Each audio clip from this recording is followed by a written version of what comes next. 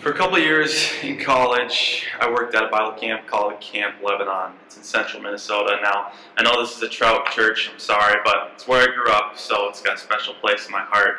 And I have to say, I love it there. I love so many things about it. I love being outside. I love the staff community. I love playing games. I love demolishing children at said games, so I feel better about myself. And most importantly, I love to see God work. And it seems like every week as I would go to work, without failing, God would just do something really special. One thing that we did was, at the end of each week, the director would ask all of the kids who had made a decision for Jesus to come up so that we could celebrate them and just congratulate them for a monumental step in their life. And I have to admit that whether right or wrong, good or bad, oftentimes I had mixed feelings at this point in the week. And see, the reason for that is that I know that there's a cycle that happens at camp a lot of times where kids will come and they'll have a really good experience, they'll have an encounter with God, and they'll commit their lives to Jesus, and they're all gung-ho about Christianity for about a week. And then it kind of fades away and goes onto the back burner for the rest of the year until they come back to camp the next year. And then they have another crazy week and they rediscover their dedication to Christianity and their love for God, and they recommit their lives to Jesus. And that lasts about 2 weeks and then fades away until next year they come back and you see where it's going. Now, that's not to say that every kid has that experience, and it's not to say that if you or somebody you know have had that experience that it doesn't have any value or meaning, because it does. But part of my job was to talk with kids in my cabin after they had made a decision for Jesus. And rather than just blindly say, "Good job, can't wait to see you in heaven someday," and then write down my decision slip, what they did that week, I'd ask them pretty point blank, I'd say, "Do you know what you did and why?" Especially with some of the little kids, they didn't always know what they were actually doing. And I bring this up because we're going to be looking in Matthew today at a story where Jesus seems to deter people who are wanting to follow him. And it was a little confusing the first time I read it. So we're going to be looking at Matthew 8, verses 18 through 22. It says, "When Jesus saw the crowd around him, he gave orders to cross to the other side of the lake. Then the teacher of the law came to him and said, 'Teacher, I will follow you wherever you go.' Jesus replied, 'Foxes have dens and birds have nests, but the Son of Man has no place to lay his head.' Another disciple said to him, 'Lord, first let me go and bury my father.' But Jesus told him, 'Follow me and let the dead bury their own dead.'" Now, I remember the first time that I read this, I was pretty confused. It didn't seem very Jesus-like of Jesus to do that. Why was he so harsh to these two well-intentioned guys? Well, to answer that question, we've got to look a little deeper into the context of the situation. So we're going to look at each guy individually. The first one, we see that he is described as a teacher of the law, a religious leader, in other words, a scribe. Now, what's important to remember about scribes is, to this point in Matthew, they've only been subjects of denunciation. In other words, they haven't been the good guy, the good example, or the protagonist in any story they've been in. They've only been the bad guy. So knowing that, the reader would probably assume and expect that whatever this guy is doing, he's probably doing wrong. And Matthew doesn't give us any indication in the scripture that it's any different or that we should expect any different in this specific scenario. Another thing that we need to know about them is that these people are known for their arrogance, their hypocrisy, and their ignorance, and that Jesus has had a few run-ins with them already and will continue to in the rest of his biographies. He describes them in Matthew 23, saying that everything they do is for people to see. They love their place of honor at banquets and most important seats in the synagogues. In other words, they have a very self-seeking purpose in general. Most religious leaders in Scripture do, and at least in this time in Jesus' life. And they're more concerned with their own status and their own gain, their own glory a lot of the time. So Jesus knows this, and he knows that this guy, even though he's pledging his full allegiance, likely doesn't really know what he's getting himself into. And so he warns him. He says, look, foxes have dens, birds have nests, but I, even though I am literally God, don't have a place to lay my head every single night. Now, we know from other parts of Matthew that Jesus did have a home base in Capernaum, but the point is that this ministry isn't luxurious. It's taxing, it's exhausting, and sacrifices a lot of times even basic human comforts and securities. That's what he's telling this guy. Now the second guy, this one seems even harsher. See, the first one, a lot of times you could write off as like, it's a Pharisee, so Jesus knows what's in their heart and all that. But the second one, this guy seems even harsher. See, at first glance, it seems like a really reasonable request. I want to follow you, Jesus, just let me bury my dad. Jesus says, nope, that's not good enough. And first time I read it, I was like, again, that's not very Christ-like, Jesus. Like, this guy's dad just died, cut him a break. Like, what's going on?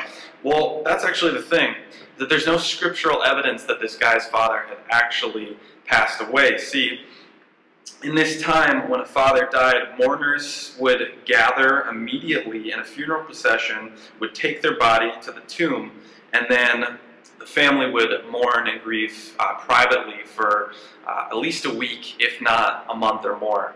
Which would mean that if this guy's father had just died, he wouldn't have time to be talking with rabbis about discipleship and theology. He would be busy doing family stuff. So there's no indication that this guy's dad is actually dead. There's actually a popular idiom that they used saying, let me bury my father first, would function as a request to wait until one's father dies, perhaps not for years, and then they can fulfill their family obligation and collect their share of the inheritance. So essentially what he's saying to Jesus is, I want to follow you, but first let me wait. Once my father dies, I'll fulfill my obligation, I'll get my affairs in order, and then once I'm ready, I'll follow you. Jesus says, sorry, but it's not good enough. If you're going to follow me, I need complete devotion, devoid of any distractions, priorities, or different engagements. I need to be number one. Now, one of my mentors a few years back, he's a youth pastor who speaks all over the country, a lot of respect for him, very wise person. He told me that when he speaks at Christian camps, he almost tries to talk kids out of the gospel. Now, why would he do that? Well, he's told me, he's a good speaker, so I'm sure it is for him, but he said, it's relatively easy to get a bunch of people to say yes on gospel night to an altar call. It's relatively easy to get a group of middle school girls to cry on gospel night. He said when the worship pastor comes up, or the director comes up and asks kids to raise their hand, and 85% of the kids in the room raise their hand to say that they've given their life to Jesus, was that the Holy Spirit? Was it really the Holy Spirit? He said, well, it could have been. It could be that God was really moving in large numbers, and 85% of the kids really gave their lives to Jesus that night. And if so, that's amazing. But it also could have been that the lights were down, the worship band was singing Oceans for the 30th time in the last 4 days, you're hopped up on sugar and caffeine, it's late at night, you've had a long week, and you're an emotional teenager. Now, it's a little cynical, I know, it's pessimistic, but the point is that oftentimes potential disciples of Jesus, they get enamored with and long for the glory and the good things that are associated with Jesus, and they neglect and forget about that there's real hardship, real suffering, and real sacrifice. So that's what Jesus is doing here. He's not rejecting them. He's not telling them not to follow him. He's saying, look, I want you to follow me. I think that would be great. And he tells the second man straight up to follow him, but he doesn't sugarcoat it that it's going to be easy. He doesn't dumb it down. He said it's going to take sacrifice. You're not going to get all of the basic comforts and material possessions that you might want, and you're going to have to sacrifice things, including your own family obligations sometimes. He doesn't ask us to kind of follow him. He doesn't want halfway followers. He wants disciples. He wants people who are willing to follow him and give everything. The cost is high, and that's what he's telling them. So let's keep reading. Verses 23 through 27 says, "Then he got in the boat, and his disciples followed him. Suddenly a furious storm came upon the lake, so that the waves swept over the boat. But Jesus was sleeping. The disciples went and woke him, saying, 'Lord, save us, we're going to drown.'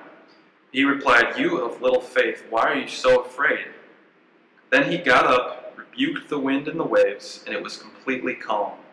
The men were amazed and asked, 'What kind of man is this? Even the wind and waves obey him.'" So a lot of times we read these as two separate stories. And when we look at the first verse, we see that they're actually continuing the same story. It says, "Then he got into the boat and his disciples." Now, he hadn't yet called the 12 disciples, our favorite 12 or 11, I guess. So disciples at this point would be a broader term that could potentially even include the first two guys in the story. And they get into the boat, and then this crazy storm hits. And Matthew describes it as a seismos, or literally translated to English would be an earthquake, which would mean that this isn't your cute little average thunderstorm that you just turn the wiper blades on extra high and keep driving. This is like Forrest Gump, Lieutenant Dan, and the shrimp boat kind of a storm. Water is crashing over the boat. The rain probably hurts when it hits them in the face because it's coming down so hard. People's lives seem to be at stake. And Jesus, who evidently wasn't kidding when he said that his ministry was exhausting and he had no place to lay his head, was in the back of the boat, sawing logs. People come to him saying, "Jesus, Jesus, we're going to die, help us out." He gets up, he calmly rebukes the waves, and everything is still. In doing this, Jesus shows off his divine power and confirms that he is exactly who he said he is, the Son of God, the one true Christ, the Messiah. He shows that he's got a power that is divine and only from God, and that has been given to him by no other man. The other thing that he shows is that he's somebody worthy of being followed. If Jesus can calm the literal storms, why can't he calm the figurative storms? In 2020, there's a lot of figurative storms, and we are in desperate need of somebody who's worth following. Whether that storm is COVID and the pandemic, whether it's the election and political division that we're experiencing as a nation, whether it's damaged and fractured race relations and injustice, whether it's financial problems, whether it's a loss of a job or a change in school, whether it's a strained relationship with a spouse or a loved one, Jesus is there with us in the figurative storms, and he is more than capable of calming them and of rebuking them. So, Jesus requires giving everything, but he also proves to us right here that he is worthy of being followed, that he is worthy of getting everything.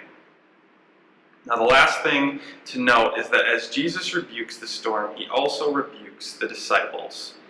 He says, "You of little faith, why are you so afraid?" And reading this at first glance, it didn't make sense to me, because they seem to have faith. They show a dependence in him. They say, "God, we're scared. There's this storm. Save us." They acknowledge that he is somebody who's able to save them. But then we look at that again, and he doesn't say, "Why do you have such little faith?" He says, "Why are you so afraid?" In other words, if you are on a boat with somebody that you know has the power to save you, why are you so concerned with what's going to happen to you? Why are you so afraid for your safety? See, there's no way that boat is going down. They have the one true living God on the boat with them. There's no need for them to be afraid. A lot of times, as Christians, we start following Jesus, and then when those storms hit that we've been promised are going to happen, because like we found out earlier, the cost is high, we get scared. We shy away. We quake in fear, and we run to God, And that's not a bad thing. It's good for us to run to God when we get afraid, but I think the point is that we don't need to be afraid when the storms come, because whatever happens to us, regardless if we win or lose, if it's life or death, our lives are in the hand of the God who has promised to do exactly what he says he will. He's the God who calms the storm. He's the only one worth following. Amen.